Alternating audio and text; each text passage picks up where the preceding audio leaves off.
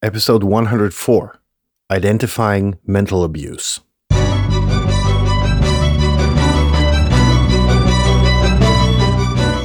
You're listening to the very best podcast in the world on health, wealth, and happiness.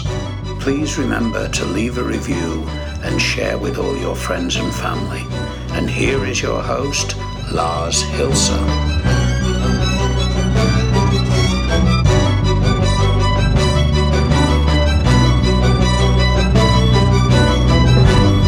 And a wonderful good day to you. All of you, welcome to the 104th episode of the very best podcast in the world, your only source in the universe for personal supremacy through health, wealth, and happiness. Today, we're going to be touching on a rather sensitive subject.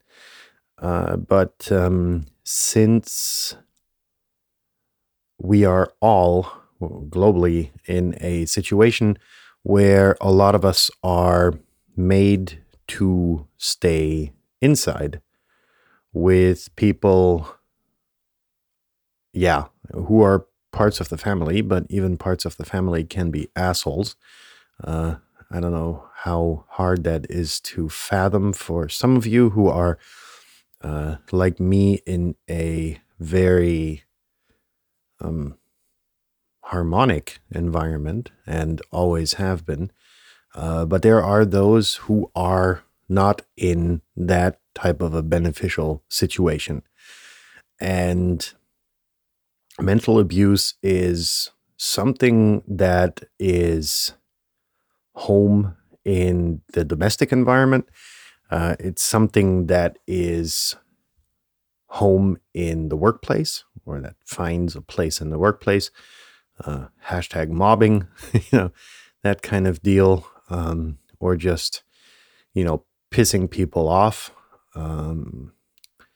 and making their life miserable because you or the other party has to be in charge and has to outline and underline their dominance and their control of the environment.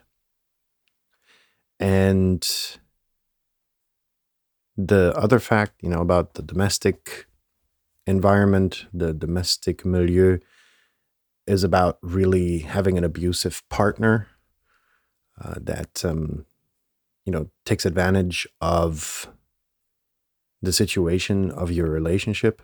Maybe that you have mentally abusive parents in the domestic environment, but it may also be that you have abusive children, mentally abusive children, mostly teenagers. Technically, all kids are mentally abusive, I think, to a degree. But jokes aside, since it's a rather serious topic, I spoke with let me get to the initial idea of running this episode. A few weeks ago, I got an email from one of our listeners who outlined this topic and said that one of her friends, or that she was suspecting that one of her friends was suffering from mental abuse in the relationship, because she had seen certain indicators. And I wrote back and said, look, I'm not an expert. I don't have any background in psychology, at least no piece of paper that states that I do. But I'll look into it. So I reached out to a friend and long-term listener from my side, who then said, I'm familiar with the topic.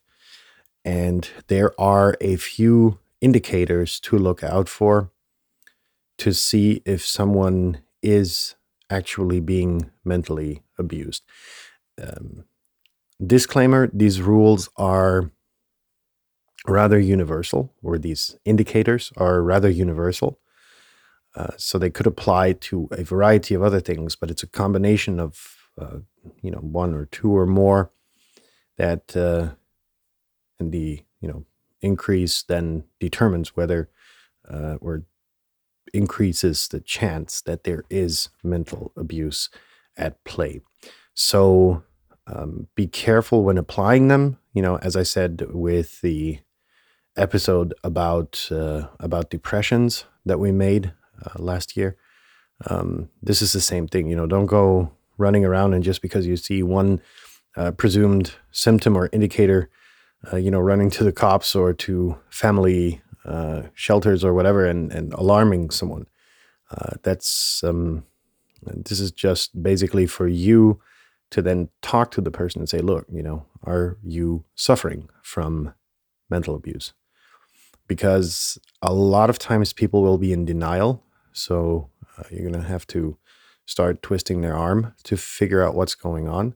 If they entrust to you, go ahead and take their hand and then initiate further steps with the help of a professional. I cannot state this enough. I'm not a professional. So the info I'm giving you is from a professional, but without a lot of background myself. So basically, I'm just regurgitating the opinion of a professional.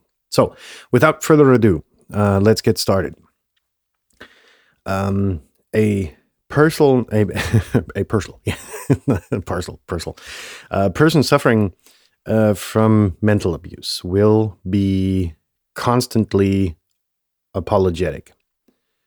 They will basically take a rather submissive role in conversation and say, I'm sorry repeatedly for, even minor screw ups. Or even if they don't screw up at all, basically they're in a position where they feel so inferior that they actually feel sorry to be alive, to be a burden to other people around them in their environment. And, this can be achieved in a negative sense by, both in domestic and professional environments.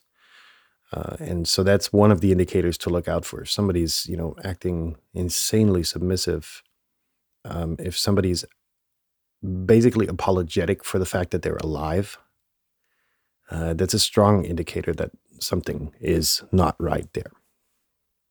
The next one is breakdowns during even small arguments. Right. And, how you have an argument with someone and it usually carries on because everybody's got their position, and you then, in an ideal world, you kind of align your positions to a degree where you can reach a compromise, and then you're, good to go on. Right. These people will then, if you confront them with your opinion, start to withdraw and suffer some kind of a breakdown, right? It can either be that they want to just avoid the discussion in the first place and retreat. But a lot of times this will actually lead to a breakdown with, crying and decrease of self-esteem and so on and so forth. So that's something to look out for as well.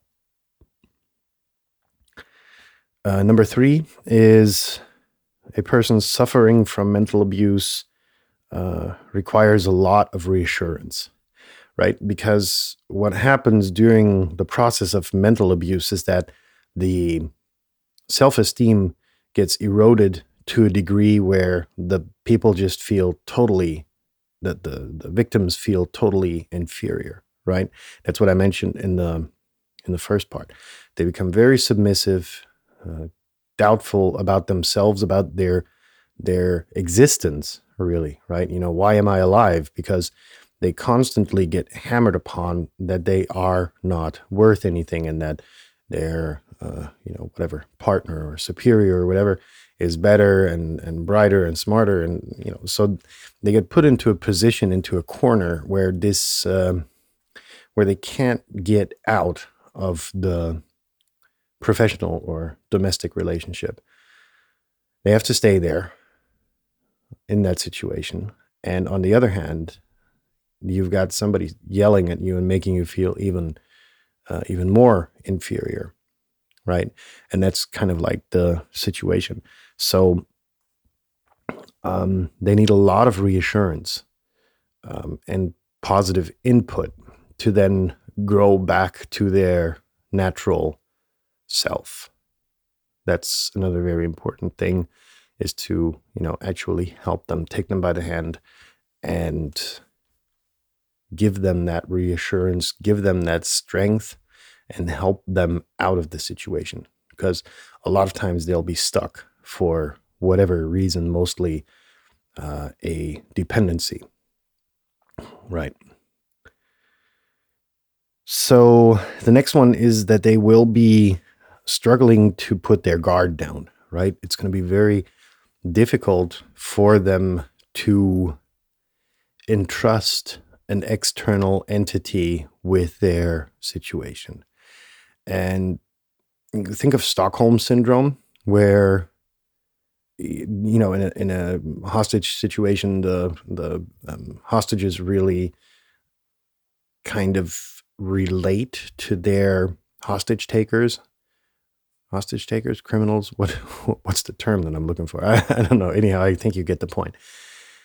And that's, to a degree, what happens in such relationships. When you're caught in such a relationship, you can't get out because you're dependent on the person, either psychologically or monetarily or whatever.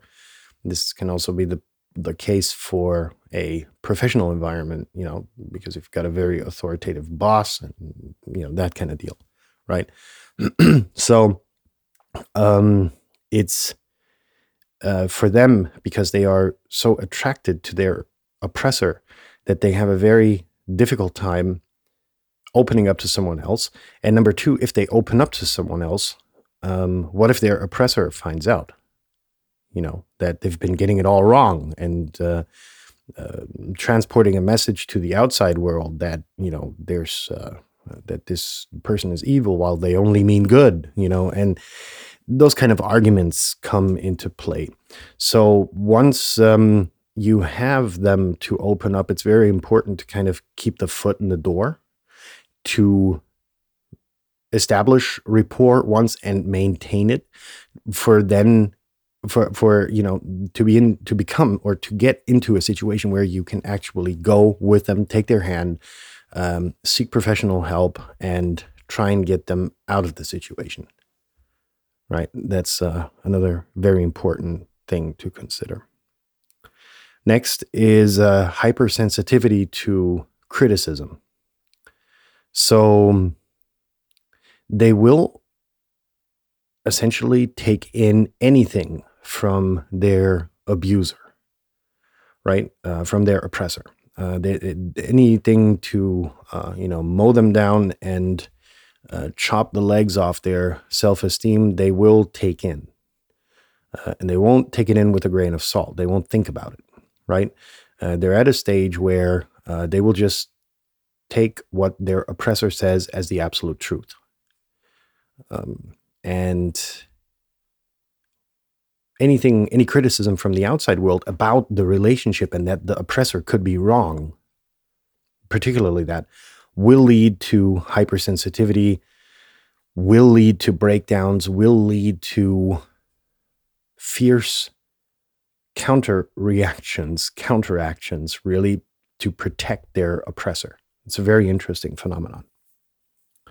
Hiding of feelings is another one that's very important. So all of the emotions, most of which are going to be negative, will be kept inside this abusive relationship. And so there's a lot of emotional distress going on. So, and a lot of emotional spillage which takes place. So feelings for other people and the outside world are going to be very difficult to establish for them, right? And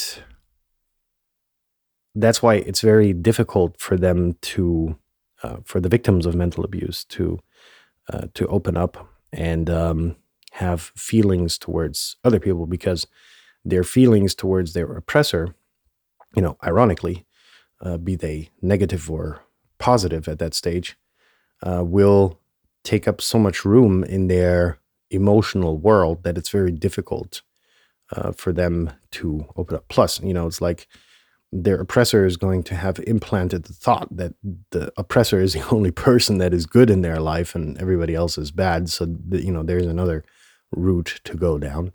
But I think I got the point across. Then there's going to be this feeling of not enough in them. They're going to feel inferior. They're going to act very submissive, as I already said. They're going to be very small when they walk. You can notice it on the body language. You can notice the way they dress. There's going to be no extraordinary clothing on them. It's just going to be, they want to fit in, right? And that's a very interesting reaction as well. So, those were the elements that I discussed with my friend that he shared with me. And I hope that for some of you, it's going to be helpful advice to use, within your surroundings, because especially of the lockdown/quarantine situation, a lot of people will be stuck on, not too many square meters together with an abusive partner. And that's a very difficult situation to be in, because normally they'd have an opportunity to flee at least part of the time, to attend to their job or visit family or whatever. And all of these opportunities to get a rest, to get out of the situation, at least temporarily, is gone. So they're pretty fucked. So it's very important for you to look out for signs and symptoms. Again, don't go to the police immediately. Talk to them. Look for a psychologist to get them out of situations. There are many organizations, not-for-profits that will help as well. And in that sense, share this episode far and wide, please, because this is not going to be a single phenomenon. This is going to be widespread, and domestic abuse is on the rise as well because of the aforementioned arguments. And so again, share this episode far and wide, please, so that everyone will be aware. If you haven't, please subscribe to the show. If you have any questions, criticism, or whatever, please email The Very Best Podcast in the World. And if you want to subscribe and you have no idea how, look for us on your favorite podcast platform. And if you have difficulty, there are going to be links to every one platform on www.theverybestpodcastintheworld.com. Now, have a successful day despite the negativity of this post to a degree, or to this episode. And if you've already had a successful day, despite have a good night. And we'll be in touch again tomorrow. Then that's when we will hear each other again for Exercise Friday. And I'm still deciding between 2 episodes. So, stay tuned and tune in tomorrow when we're going to do non-physical exercise. All right. Stay tuned. Peace out, folks. See you tomorrow.